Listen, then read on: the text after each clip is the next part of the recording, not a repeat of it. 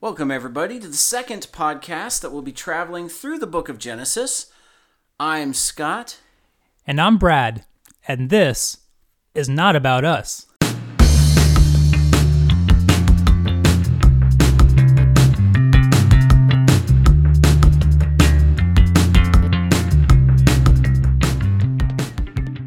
All right, once again, Brad and I want to thank you so much for being a part of these Bible studies. It really means a lot to us. But of course, the only part that matters is Yahweh God. So Brad, if you could do the honors and invite him in. Absolutely. Yahweh God, we love you. We cherish you. We want to give you honor and glory. We want to invite you in here today to be our honored guest. I always say our honored guest because we can just invite you in, but we want you to be the honored guest. We want this to be about you. Yes. As always, I only want to be the tool, the mic. I want you to still the show. Scott mentioned it in a previous prayer. Toby Max, still the show, still our show. God, you are our honored guest, and I'm thrilled that we get to do another Genesis study, learning more about our origins, right from you, from the source. Thank you, Yahweh. Amen. All right, so right off the bat this time, I get to start with something amazing, and that is a correction. That's right. I goofed last week. I wanted to tell you about it. And I know I'm kind of being silly with this, but I am honestly happy that I can do this for a couple reasons. But first, let me tell you what the goof was. I spelled Breshit wrong. I told you it was Beit Resh Aleph Shin Tav. I missed Yod in the middle of that. It's actually Beit Resh Aleph Shin Yod Tav. And one of the reasons that I said I'm kind of happy that this happened is because it gives me a chance to prove my sincerity when I said, for one thing, this is not about us, and we goof. Brad and I both. We're chasing, we're hunting, but there are going to be times where we get it wrong, and we can go back and acknowledge that. But the other thing that I said was, I'm after the evidence. One of the things I said in one of my previous podcasts was, if you show me the evidence, I will come around. And this is proof of that. I am not one of those people that's going to say, well, no, I wasn't my fault or was. No, I goofed. Don't know how I got it wrong. The information that I had was missing Yod. And as I was looking other stuff up and I started to realize this was spelled incorrectly, I wanted to bring it to you and make sure we have the right information going forward. But another cool thing, this is an example of, like I said, we're all wrong in some ways. When the truth is presented to us, when God comes and says, I've got the real truth, the real truth is so much better because as we went through now adding Yod, which stands for arm and hand, work or deed, adding it to the word picture, we get a word picture from this that's so much better. The Son of God will conquer with his hands on the cross. I didn't catch that the first time. It can also mean the Son of God is destroyed by his own hand on the cross. Talking about Jesus' willing sacrifice for us. Conquering sin and death through the cross right here. And as we said, Breshit, in Isaiah 46, 9 and 10, it says that from the declaring the end from the beginning. From Breshit, the end is declared. And we didn't have this correct word picture. Accuracy is always better. What God's truth is always better than what we had when we were in error. And I hope that comes out in this correction. Always remember, when something is revealed, you are revealed to be wrong. It means that what God has for you is so much better. Don't let your pride stand in the way. Humble yourself.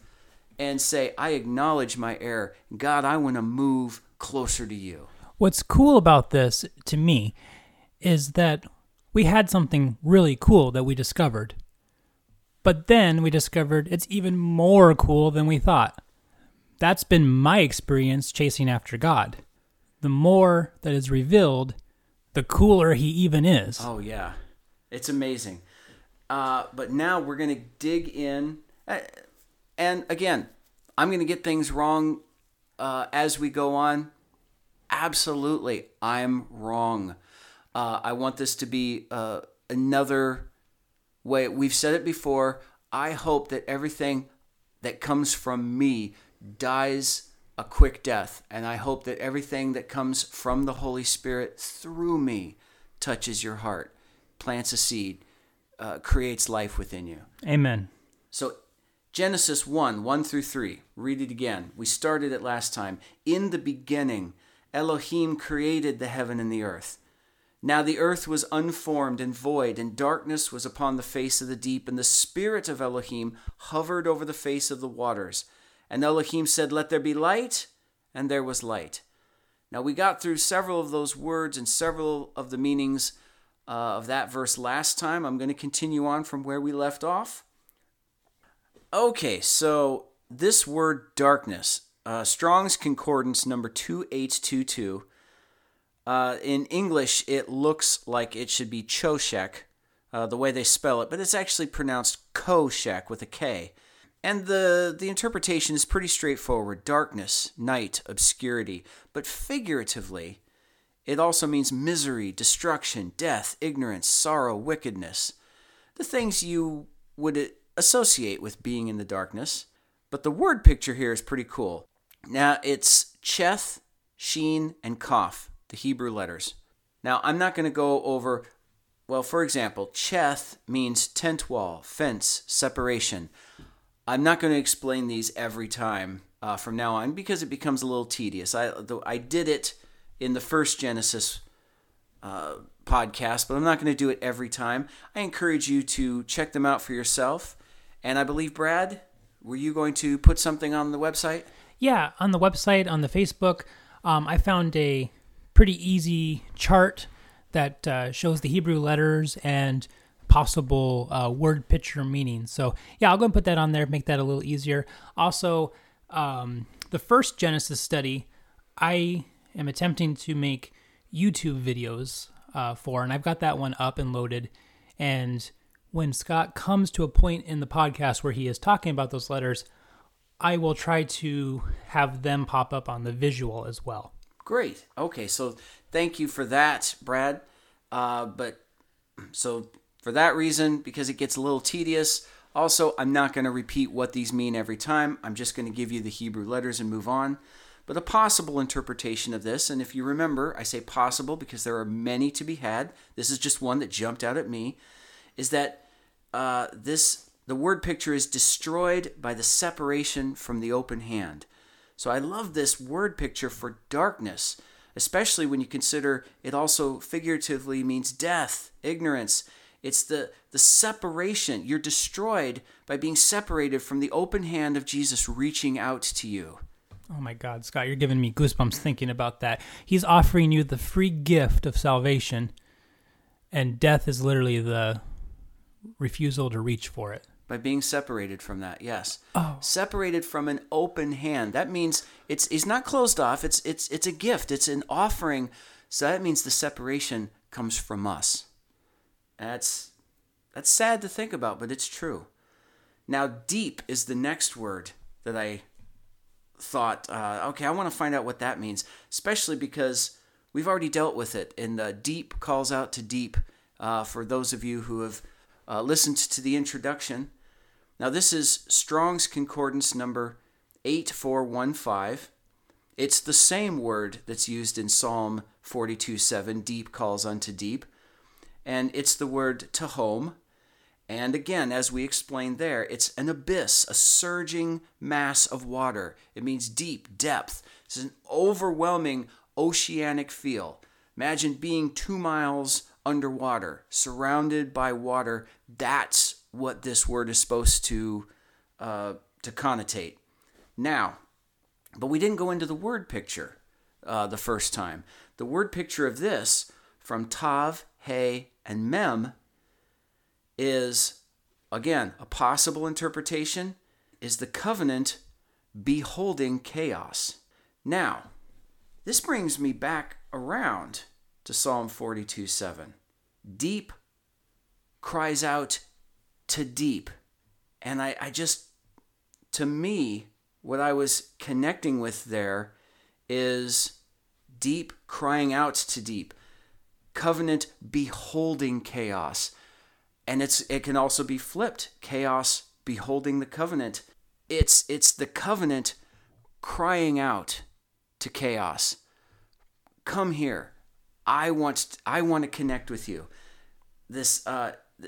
But again, darkness was upon the face of the deep.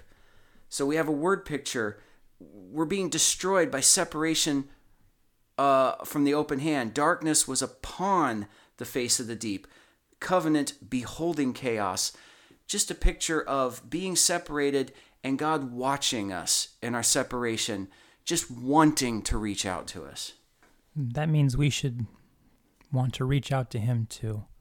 God is there waiting for us with an open hand. Sorry, that thought is in my head now. That visual. That's okay. It's heartbreaking to think that there will be many who will see the open hand and not reach for it. And so that's, again, this is the creation of the universe. But again, I'm looking for spiritual interpretations. If you remember, if you've listened to the first Bible study, I'm looking for the practical examples that God gave us in physical example form of spiritual realities, personal spiritual realities to each one of us. And as I move on, my next word was waters. Darkness was upon the face of the deep, and the Spirit of Elohim hovered over the face of the waters. Now, we've already had deep, which has a very watery feel to it. So now we've got this other word, waters.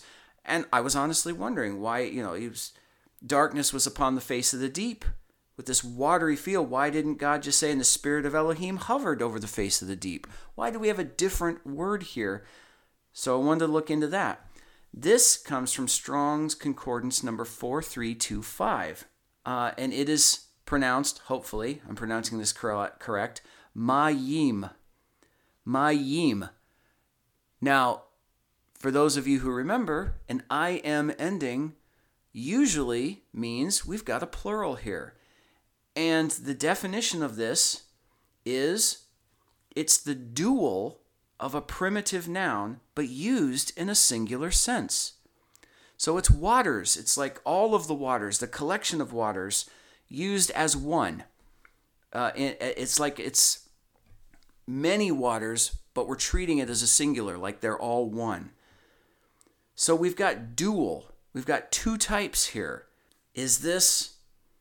What is this a picture of? Again, deep calling unto deep. Do we have a picture of two different waters trying to be one?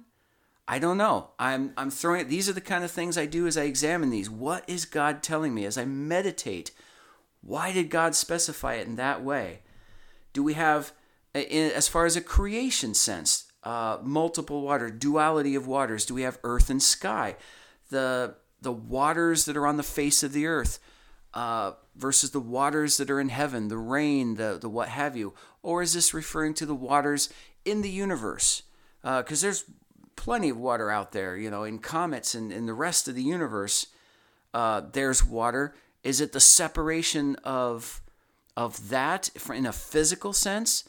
Because that's the way I think about it. The earth, the earth water, the oceans, the seas versus rain, clouds, that kind of thing. The duality, they're all waters. It's referring to them in a singular sense here. But again, the spiritual sense. Is water crying out to water to become one? Something to think about. I don't have an absolute answer. It's just something goes through my mind. The word picture here, though, I find interesting, and it keeps going back to deep, calling out to deep for me. This is how it touches my heart. The word is mem, yod, mem. So mem is repeated, and mem does mean water or chaos. So water in this word, which is defined as a dual of a primitive noun used in a singular sense, we've got water repeated. And the very word means dual. So we've got water reaches for water in the word picture of this word. Did you say it also could mean chaos? It can mean chaos. So it could be chaos reaching for water? Could be chaos. It could be chaos reaching for chaos. It could be water reaching for chaos. There's many interpretations like, oh, this is just the one that stood out to me. But yes, it absolutely can. The reason I'm saying that is because that, maybe I'm not making the right connection here, but to me, chaos is reaching out to water, and Jesus refers to himself as water. As water. The water of the word. You know, so just I'm also making a connection there that I'm the chaos. I'm now reaching out for my Savior. I'm reaching out for the water that will save me from the chaos. That is an absolutely valid interpretation. That's... And this is why I say possible interpretation. I thought of water reaches for water because I'm in this connection of deep cries out to deep. The deep water cries out to even deeper water. But again, mine is not the only interpretation, and that's the amazing thing about who God is. They all have a point. They all have a place. They all are part of this massive picture. Absolutely. Don't ever be so strict that you think that your interpretation is the only right one. Yes. Again, we're going to repeat it over and over and over and over and over and over, and then we're going to repeat it again. Don't limit God. So then I came to light, the word light. I wanted to know, what is that? What is that in reference to? Elohim said, "Let there be light," and there was light. So what does light mean? I looked that up. Strong's Concordance number 216. It's literally pronounced ore. Like iron ore, or and ore, O-R. That's how it's pronounced. And it means illumination, like you'd think of as light, luminary in every sense, including lightning and happiness.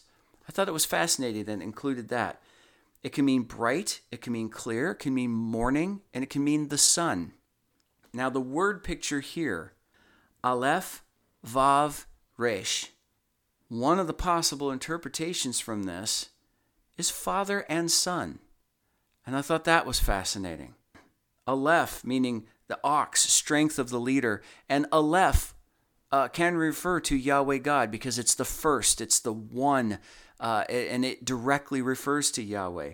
Resh, meaning first person. Jesus is the first person.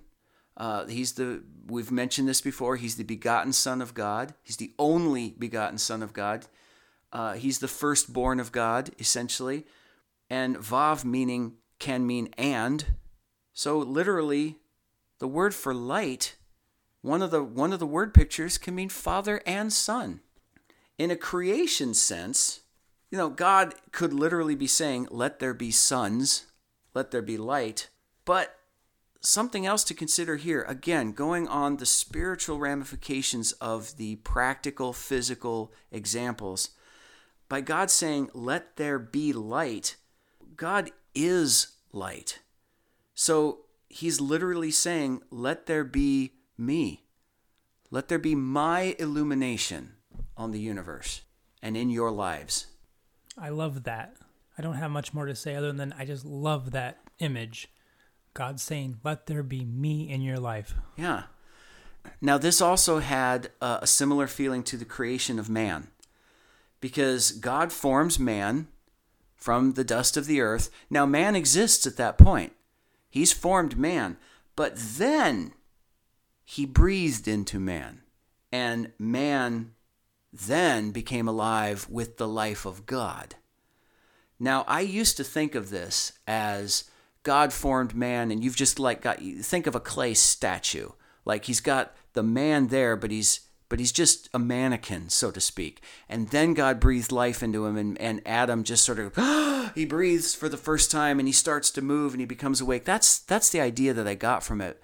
But the more I think about this, the more I think that I wonder if he created man and man was walking around and moving just like every other animal. Because the difference between mankind and every other animal is we have God in us. Every other animal don't. Every other animal is just a creation. We are birthed. We are sons. We are heirs of salvation. We are gods. Literally. We are gods. We're a piece of him. So I wonder if when he created man, if he wasn't, that initial moment, or, as God creates him, he's looking around with his eyes. He's an animal. He's moving around. His heart is bumping. The blood is moving. And he's what we would think of as a living being, like a rabbit or a lion or what have you. But when God breathes his breath into him, that's when he becomes an heir of salvation. That's when he becomes a piece of God. And that's what I'm seeing here is God creates the universe. It says, let's go back. In the beginning, God, Elohim, created the heaven and the earth. And the earth was unformed and void. Darkness was upon the face of the deep. So I'm imagining the earth, the heaven, the universe is there. And then he says, let there be light. Wow. Yeah, you're making me rethink some things too here. I think that makes it even more special. You were an animal given to be like God. He literally breathed into you and you were now something different, something special. Right. I mean, he designed us in his own image, but until he breathed into us, we were not his. We were just another thing, just another creation. And that's what I'm kind of seeing here too in Let There Be Light. It existed, and then he said, let me be in it. I know, that's cool. This was something that just, as I was reading, I was like, wow, that's amazing. That's an awesome picture right there. So again, going back to the spiritual sense of trying to find where did God say, this is a physical example, but there's a greater spiritual reality that in the Old Testament, before the Holy Spirit came in and dwelt within us, we could not understand. That's what we're trying to find here. That's what I'm trying to find here. And that's what I'm trying to share with you. Let there be an illumination. Let there be an awakening of the Spirit. So I want to go back and let's reread this whole thing based on what we already learned from our last Genesis study and this Genesis study. And let's retranslate Genesis 1:1-3 in a personal spiritual sense. And again, I have this connection of deep cries out to deep and chaos calling out to the Word of God. So that's a personal bias of mine because that's what God's laying on my heart right now. You might be coming up with something different, which is totally awesome, and I hope you share it with us. But if we retranslate these 3 verses here, we can translate it as, for each one of us, there's a beginning. We are created as flesh and blood shells with the life and the Spirit of God within each of us, but because of sin, there's desolation. There is emptiness. We are separated from the open hand reaching out to us. But Elohim is constantly hovering over us, wooing us, calling us. The water of the Word reaching to our chaos. God is wooing for you. He's wooing for me. He's wooing for Scott. That, once again, yeah. I'm being blown away by that thought. I mentioned it in the Second Revelation podcast that he literally has a nickname for you too. Like God is trying. He's wanting an intimate relationship with us. Give it to him. From my own testimony, from my own experiences, I can tell you it's worth it. Oh, absolutely. It is so worth it. And in fact, it goes on to define it as being worth it. Again, interpreting these verses spiritually, when the chaos within us reaches back, Elohim replies, let there be illumination, and our spirit awakens. Wow. So I hope you can start to see what I was talking about. If you did listen to my first general Bible study, where I talk about that, you can start to see the practical applications and how rereading the Old Testament with this in mind can open up personal, intimate, spiritual realities for you. So let's move on. Genesis 1, 4 through 5. And Elohim saw the light, that it was good. And Elohim divided the light from the darkness. And Elohim called the light day, and the darkness he called night, and there was evening, and there was morning. One day. And I like this. One of the things that first jumps out at me here is what we were just talking about is, let's go back, and that word light. Light can be interpreted, a word picture, as father and son, and darkness can be interpreted as destroyed by the separation from the open hand. The word itself means destruction, death, ignorance. He divided that. He divided the light from the darkness. Father and son on one side, death, destruction, and ignorance on the other. But one of the things I want to cover here really briefly, if any of you have ever heard of the gap theory, it takes place right here in early Genesis. The gap theory says that a significant period of time may have happened between Genesis 1:1 and Genesis 1:2. Now, the reason I'm bringing this up, I have thoughts on, I have no conclusions. I have ideas about the creation of the world, how long it took, that kind of thing, which we'll get into a little bit here. But I'm going to try my best not to come to conclusions because I don't have absolute conclusions, and I don't want to present it as if I do. So I want to give thoughts that when we go over the evidence, I want to present what they may be talking about and when possible, what they cannot be talking about, what they're in opposition to if we're truly studying the Word and letting God define Himself. But the reason I bring it up here is because we see God divided the light from the darkness. Is it possible? Could this be a picture of God's banishment of Lucifer and his fallen angels? God divided the Father and the Son from ignorance, death, and destruction. Is it possible when he's saying here, he's making that division, is this the banishment of Lucifer? If so, then Lucifer has to have already fallen by this time. So again, light being Father and Son, a picture of Father and Son, darkness being death and destruction, light being illumination, darkness being ignorance. If Lucifer has fallen at some point and taken on the title of Satan. For those of you who don't know, Satan's not a name. Satan is a title. It means the deceiver. In Hebrew, it's Ha-Satan. Ha literally just means the. Ha-Satan, the deceiver. Lucifer is his name. Deceiver is the title given to him. God removes him from heaven. So is this a picture? So the reason I bring up the gap theory is because Lucifer had to have already fallen if this is a picture. But is this a picture of this division here?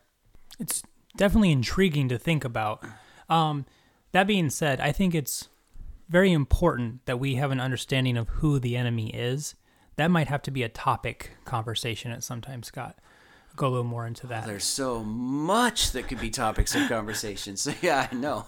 But I want to reel back in real quick here. And absolutely. Being a fatherless child, I'm not saying woe is me.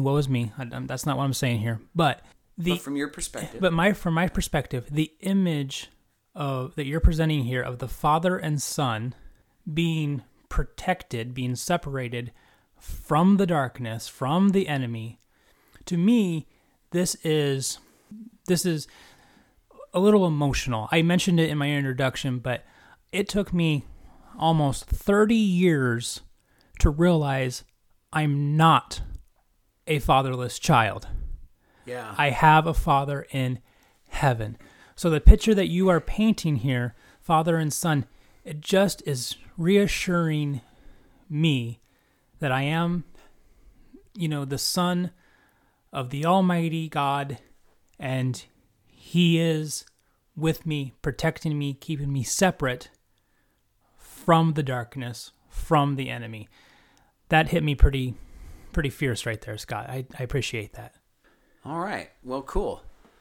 I'm glad I could be the vessel for the Holy Spirit to throw that at you. And for everyone listening, I hope you're getting something out of this. If it's not the same thing Brad's getting, awesome. Hope the Holy Spirit is reaching out to you too. So I'm going to go on with the next word that caught me, and that was day. I wanted to look up, what is Elohim called the light day? Why did he name it this? What does that mean? Strong's Concordance number 3117.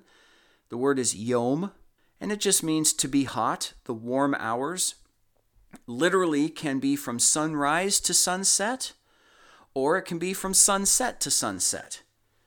Figuratively, it can be any space of time which would be defined by an associated term. And commonly, it also refers to a year, I found out. Now, one of the reasons I want to bring this out, well, it can also mean several other things that it pointed out, but I wanted to highlight these for now and move on because of what we're talking about as far as creation here. But the word picture, Yod, Vav, Mem, one of the possible interpretations that jumped out at me is working in order to add water. And I saw this as the day. The day is when we're meant to work. The day is the time given us to do activity in a physical sense, working to add water.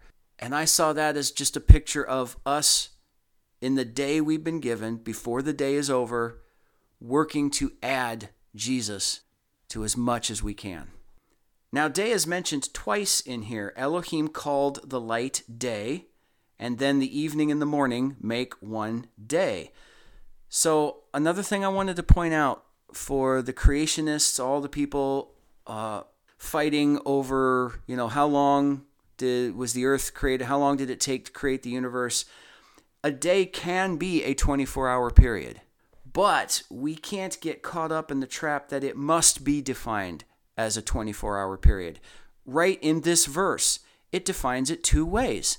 Evening, morning, there was one day. But in this very verse, it also says he called the light day. And the light, as we go back, can mean many things, but as our word picture means Father and Son. So he's literally saying the Father and Son are day. And that's not relegated to a time. So we have to be careful getting caught up on these things. I'm going to get into this a little bit later about the timing. I'm not saying it can't be, but we have to be careful that we're not forcing it into something we demand instead of, again, letting God define it. Yeah, don't put God in the box. Don't put him in our little box. It can be so many things that we can't even comprehend yet because, as we've mentioned a couple times now, God is outside of time. Yes. So how he created time for us to understand and how he is outside of time, that might just be something that we can't figure out right now as linear beings going about our day-to-day. Okay, so the next word, obviously, if I did day for the one, I want to figure out what does night mean? And Strong's Concordance, number 3915, this is the word la-yil. It can also be pronounced Lael, and it can also be pronounced La-Yel-Ah. So this has several different spellings, but they all mean the same thing, night, which was fascinating to me. And I need to go deeper into this as find out what's going on. Why so many variations on this, but right now, properly, the definition is it's a twist, and I'm going to say this specifically the way they did. It's a twist, a way of the light. Now, that's not a space way, that's away. One word, A-W-A-Y. So the grammatical structure here is confusing to me. I'm going to throw it to you exactly the way they say it. Properly, it's a twist, a way of the light. So I would have thought it should say away from the light, or, again, break that word up, a space way of the light. So I don't know what a way of the light is, but I'm being accurate and throwing it out there the way it's said, because I don't want to make things up and just say, it probably means this and move on. So I'm going to admit to all of you, I'm confused by that. And that's why I want to throw it out there, because I'm looking for accuracy. When things confuse me, hey, I hope I get insight from all of you. Please throw me your insight too. And this is Strong's Concordance defining it. Perhaps they're in error, but I want to be accurate with what's going on. Now, also in the definition, for example, it can mean night. This word layil, leil, or layela. Figuratively, it means adversity or a season of night. Now, the word picture here, lamed, yod, lamed. So obviously we see lamed is repeated twice. One of the possible interpretations I came up with is goading into work in order to control. And I just liked that. Night, darkness, nighttime. When we have in the day working to add water, night goading into work in order to control. I saw this, day and night, as an example of relationship versus religion. Relationship says, I love you and I want to be there for you. Religion says, you better work for me. I control you. I'm going to make you work so I can control who you are. The enemy uses the things that God has, he twists them around. So I'm seeing the parallel here too. Yes. God is the day, Satan is the night. And it's kind of just, maybe it's just a little irony thing, but people who are out at nighttime more often are out for nefarious purposes. People who, yes, who walk the street at night most likely are doing professions that, they're doing work that's not good, healthy, or right. Right. So I don't know. I just saw an irony there, just kind of. Mm-hmm. No, that's true. Now, I also looked up evening and morning. And for the most part, they mean evening and morning. It's pretty clear. But I did find something kind of cool here in the middle of this. Now, evening is Strong's Concordance number 6153, Areb. And like I said, it can mean dusk, evening, night. Pretty straightforward. Morning is Strong's Concordance number 1242. It's pronounced, hopefully, boker or boker. I'm not sure where the emphasis is. Properly, it means dawn. Generally, it can mean morning. It can also mean early or morrow, as in tomorrow. But now the word pictures here. Now, I'm just going to skip and give you my interpretations. We'll put the Hebrew up. Actually, let me give you the Hebrew letters just to make sure. Evening is ayin, resh, and bet.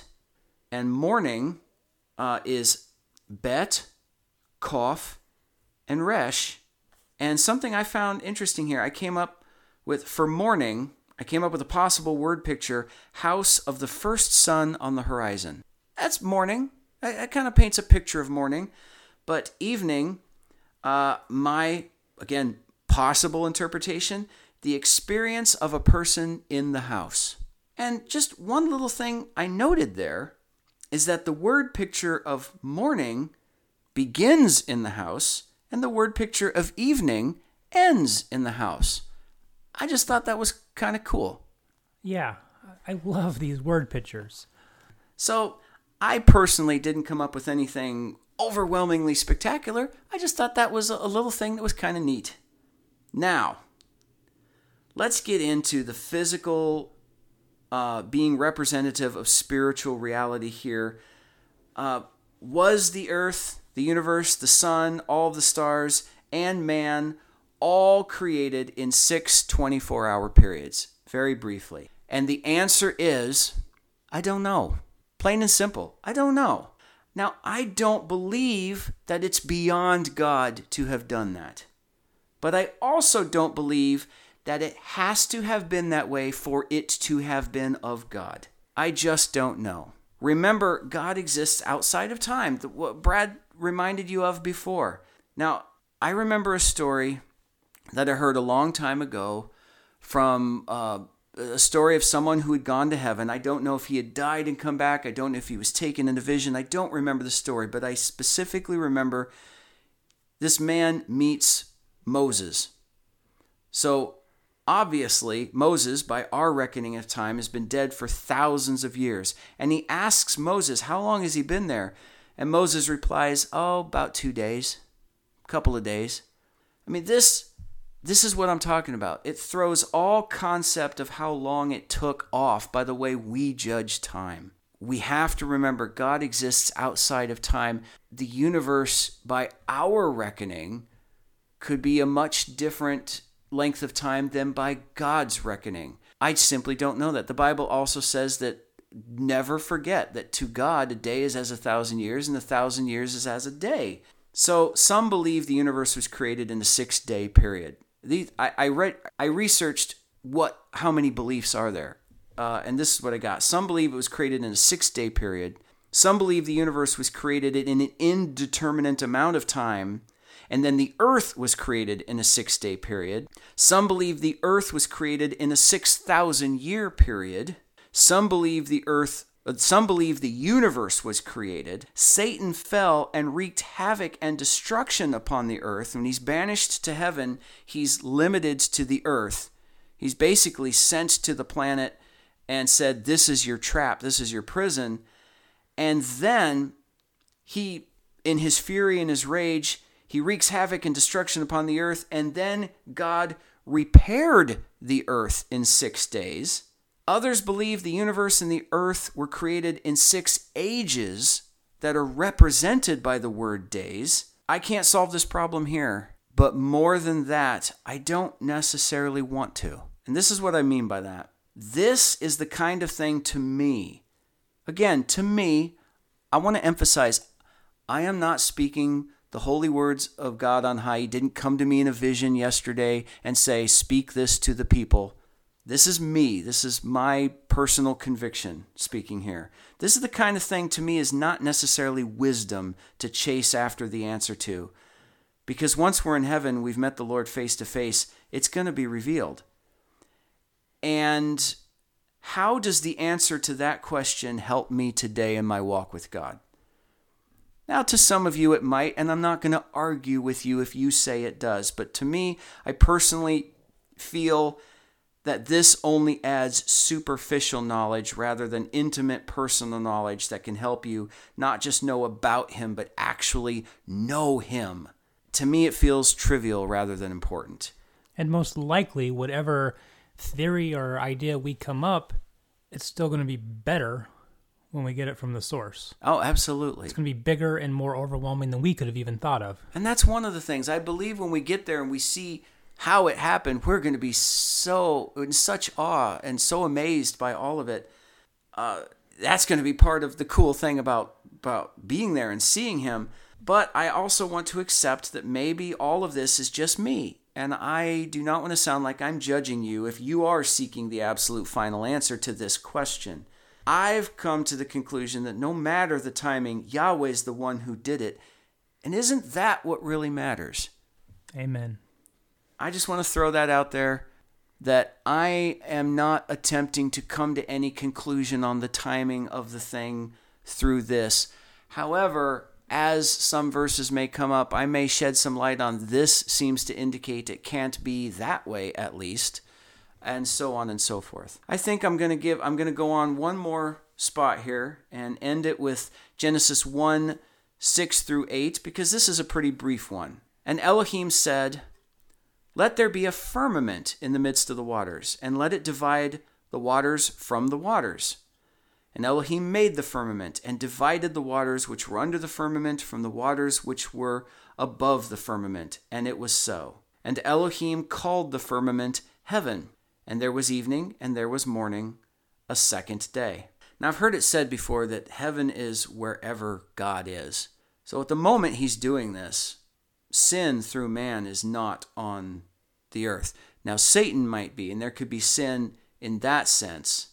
And there is a division from as we've talked about before, possible division from Satan and his fallen angels here and the darkness created by them.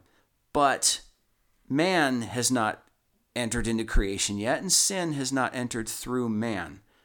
So wherever God is, that is heaven. And at this point, God's on the earth too. The reason I bring this up is to say I believe we could have heaven on earth. And I believe we will, essentially, when he wipes out all of sin and makes everything perfect.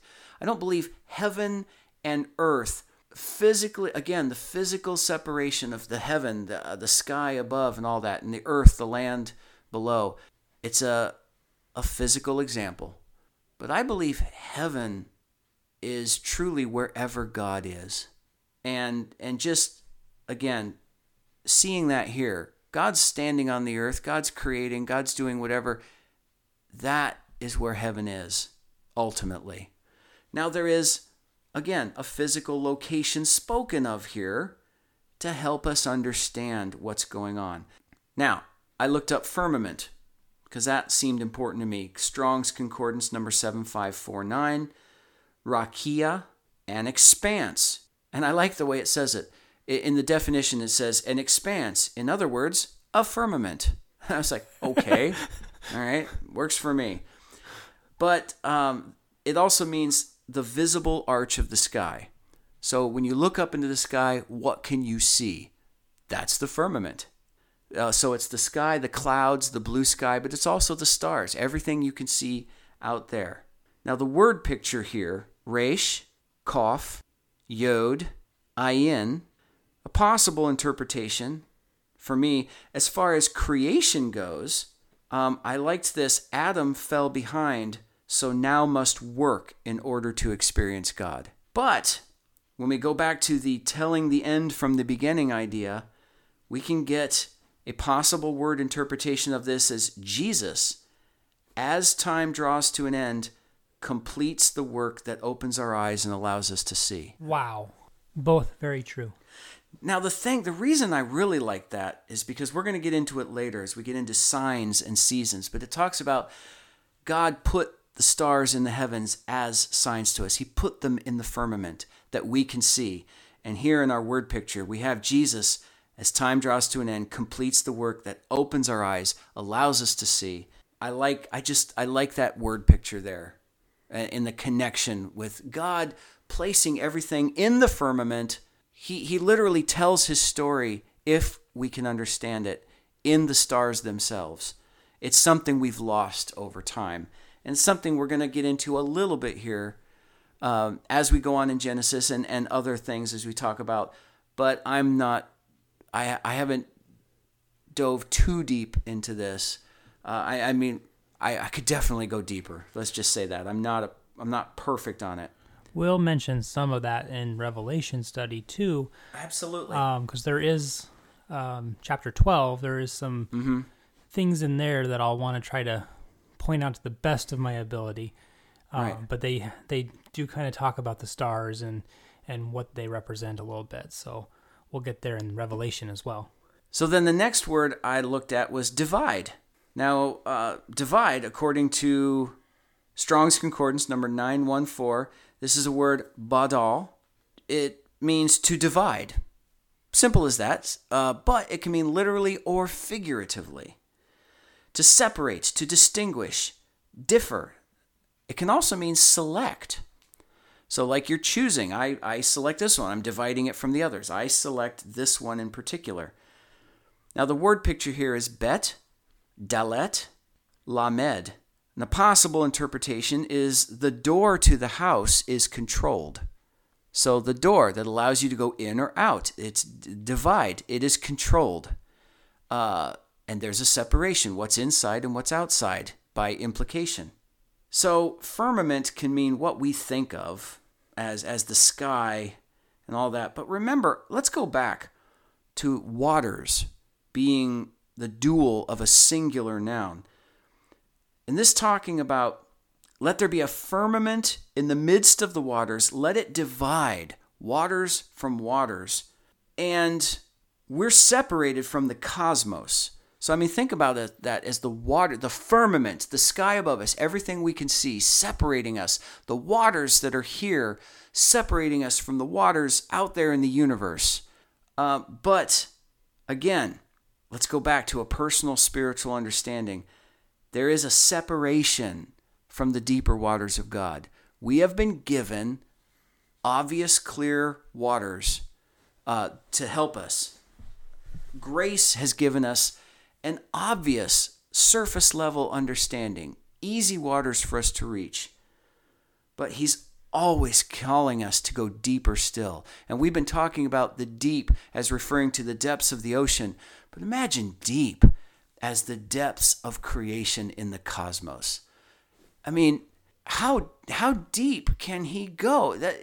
It continually blows my mind. Because I was thinking of that as, wow, we need to think about deep as not just reaching into a barrel of water, and that's really deep. We need to think about deep as the depth of the ocean. But here he's talking about dividing waters from the waters. And he's crawling out our depth right here. Okay, we've hit oceanic depths, and we think we've made it, and then we look into the universe, and we see how deep does that go. That's blowing my mind. How many nights have I love looking at the sky.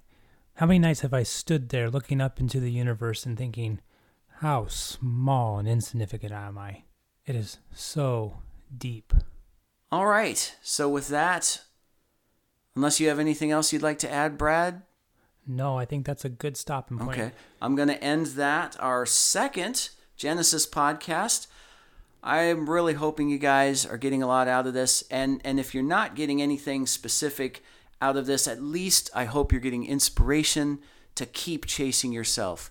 I know a lot of times I have just appreciated pastors and teachers who have shared things that I feel I've already known about. But it's just encouraging to know that other people are on this too.